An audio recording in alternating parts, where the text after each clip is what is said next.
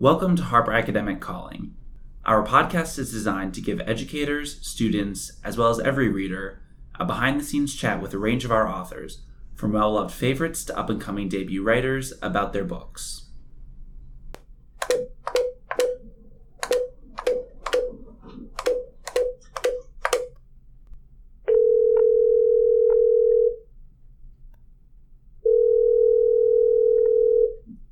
Harper Academic Calling Max Bazerman. Professor Bazerman teaches at the Harvard Business School, with a focus in decision-making, negotiation, behavioral insights, and ethics.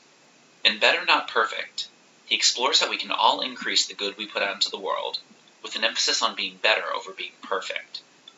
The book lays out a framework for how we can make decisions that create more value, then demonstrates how readers can apply this mindset to their everyday lives. We spoke with Max about the book, how we can create more good, and some of the obstacles that get in the way of that. So joining us on our podcast right now, we have Max Bazerman. He is the author of Better Not Perfect. And Max, thanks for joining us today. Thank you for inviting me to your podcast. I'm delighted to be with you. Great. So to start us off, can you tell us what compelled you to write this book? So this book has been part of my own journey for many years now, and I'm intrigued by the question of how I can do more good in the world. And yet I'm a human being who has some selfish motives and some desire to enjoy life, so I'm not ready to spend every living moment thinking about how do I maximize overall goodness in the world. But I would certainly like to do far better than I did last year. And next year, I think I can do far better than I did this year. So the book is my journey into the question of how can we think about creating more value for all sentient beings on the planet, and how can we play a role in encouraging other people to do likewise. And so how does your business background give you a unique insight into this problem? So as you may or may not know, I'm a negotiations professor. So I've taught tens of thousands of people how to negotiate. And we commonly think in negotiations about how to create value, how to create deals that make both parties better off. And if you simply change the other party to everybody else in the world, and you think about how do I simply create more value across everybody, then the logic from negotiations moves to the world of ethics or behavioral ethics, I think, quite nicely. So the question I'm really driving at is, rather than how to make more rational decisions in the context of negotiating with another party or with a few other parties, how to create more value across all of us. Mm-hmm. That's great. And so in the book, you talk about and you lay out a graph, this concept of expanding the pie. Could you talk a little bit about that concept? Sure. So when you go to dinner with your significant other and you have a disagreement about which of two restaurants to go to, and you compromise on a third restaurant, and then over dinner, you talk to your significant other about which movie to see afterwards, and again, you have different opinions and you compromise, you end up with a compromise on both dinner and movie. Often, you'll later find out that your significant other cared more about the movie choice and you cared more about the dinner choice, and you would have been both better off by trading off and allowed each party to have their first choice. It's creating value by making wise trades, by making wise choices.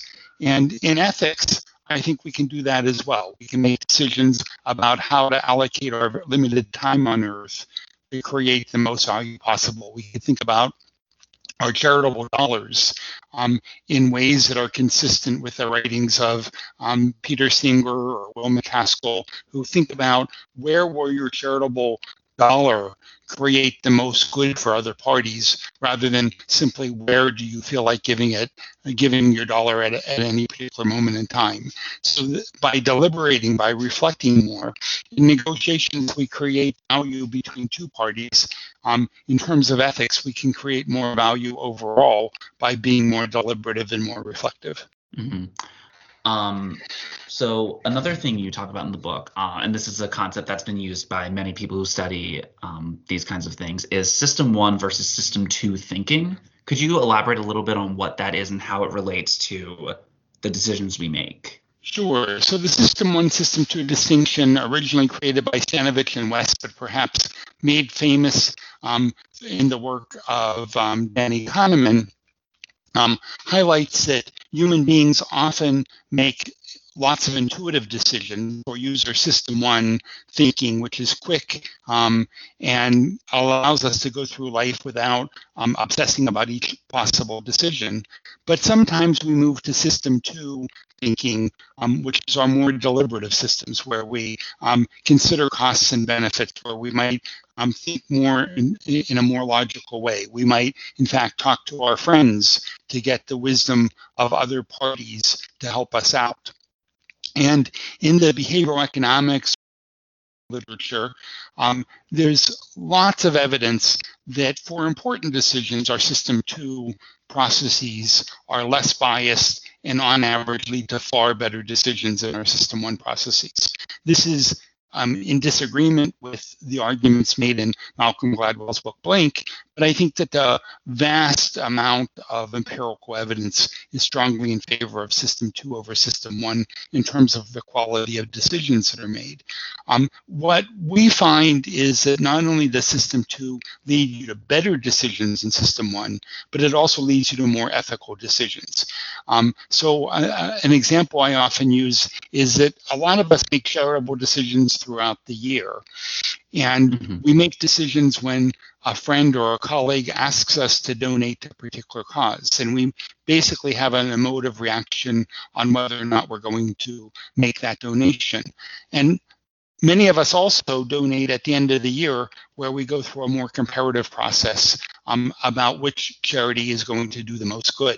And I would argue that when we're in a comparative mindset, we're deliberating more, and we're likely to pick charities that are going to create more value for our charitable dollar. So what we want to do, I believe, for important decisions is to get out of system one into system two, to be more deliberative, to be more reflective, to talk to other people, in some cases to use algorithms, not only to make more rational decisions, but to make more ethical decisions as well. Where ethics, again, is being defined the way Bentham and Mill and Singer define ethics, from what will create the most value in the world. Mm-hmm.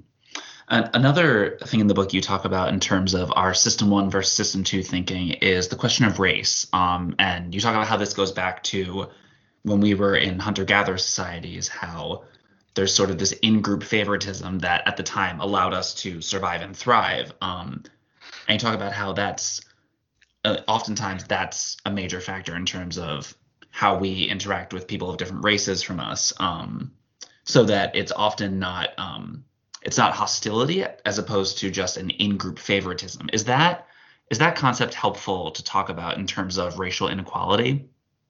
I think it is. So there's lots of evidence that there are lots of people who discriminate because they favor other people who are like themselves. And they're focused on doing good for people they know rather than harming the outgroup. But the problem is, if the mortgage money is limited or the number of slots in the university is limited, when we favor the in-group, we end up harming the out-group in a very similar way as if we had been hostile to the out-group to begin with. And there's lots of evolutionary logic on why we might favor the in-group. Yet the same people who might have a biological or psychological tendency to favor the in-group can be people who believe in equality. They just don't happen to practice sort of equality in their decision making. And I think that if we can get people to reflect more and to think more systematically, they in fact will not only endorse equality, they will actually make more equal decisions.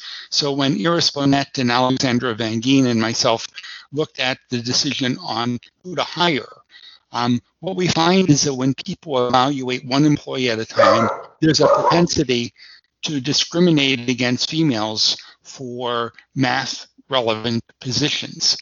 But when when the employer considers two or more employees comparatively at the same time, um, our intuitive bias against females disappears, because when we think systematically about which of these employees is more likely to be effective, then we use job relevant criteria. We think more systematically and more ethically. We think more logically. So again, we see that the power of deliberation.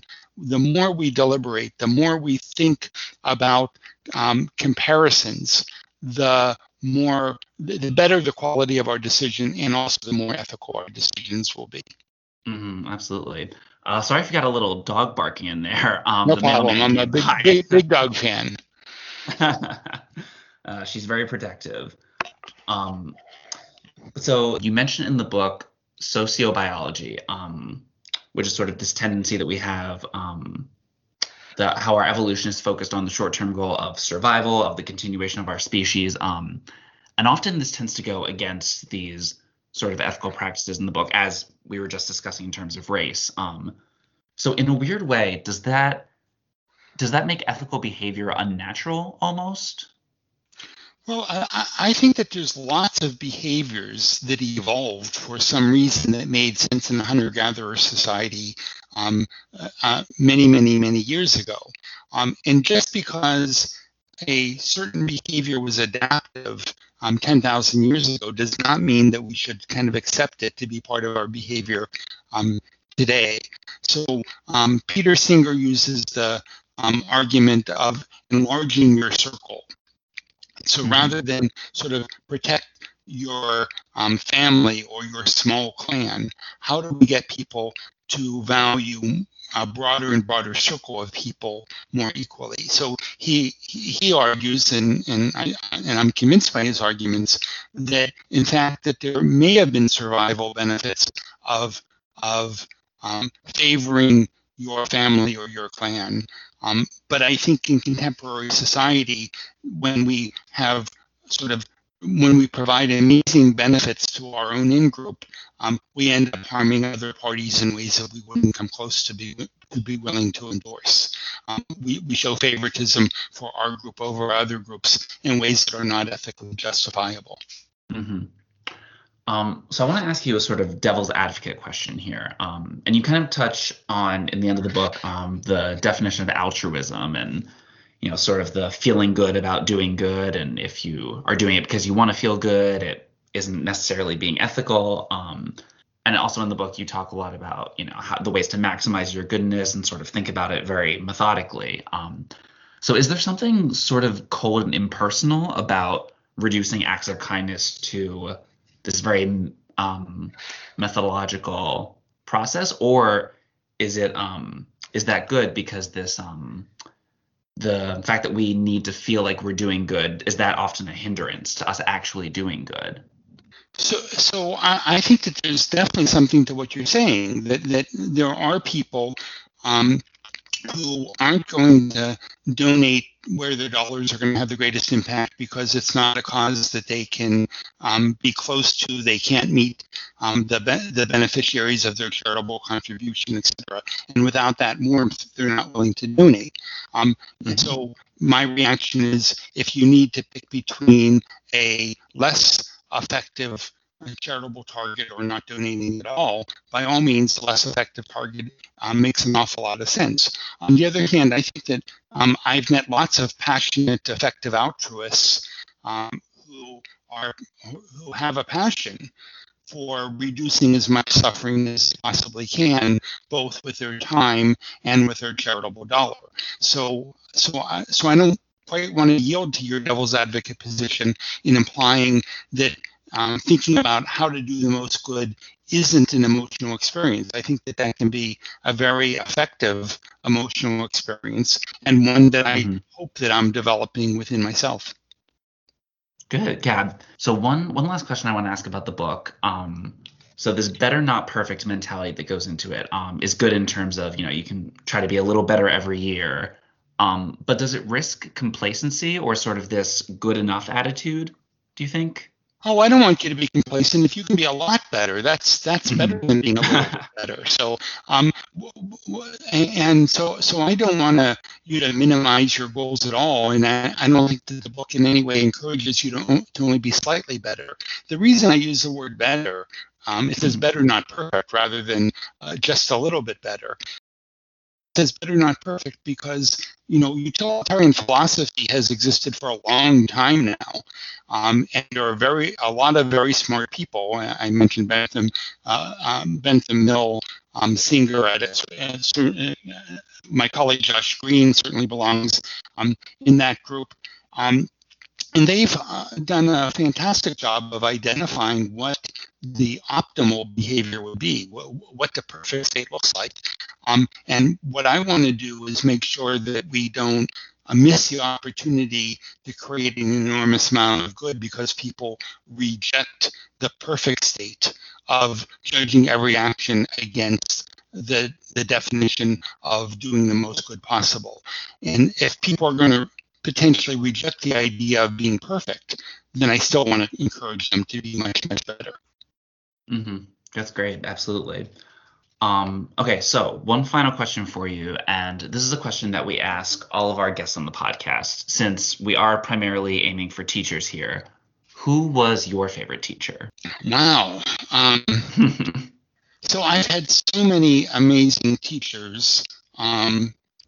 But when I think about who I learned the most from, I tend to not. So I'm going to define a teacher as someone who I learned a bunch from.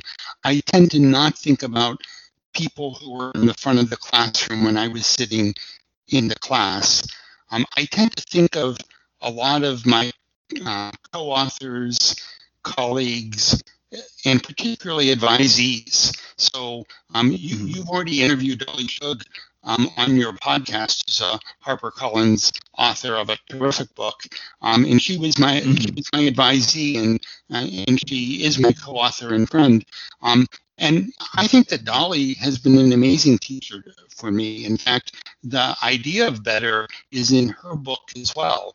So I think that I'm motivated on lots of my most important writing from the insights of other people around me, and Dolly would be a great example of that. That's great. I think this might be the first time we've had someone who has been on the podcast as the answer to the question. So thank you for that. Excellent. She's a good person to be a first. Oh, she's fantastic. And I was so happy to see her mentioned in your book multiple times. Absolutely. Well, Max, thank you for joining us today. This has been a great conversation. It was lovely to have you. Thank you so much. Thank you for including me, Michael. Thank you. You enjoy the rest of your day. Okay, bye-bye. All right, bye. Thank you for listening to this episode of Harper Academic Calling. Subscribe on SoundCloud, Apple Podcasts, or your favorite third-party app for more episodes. And be sure to visit us at harperacademic.com for more information about this and other great books.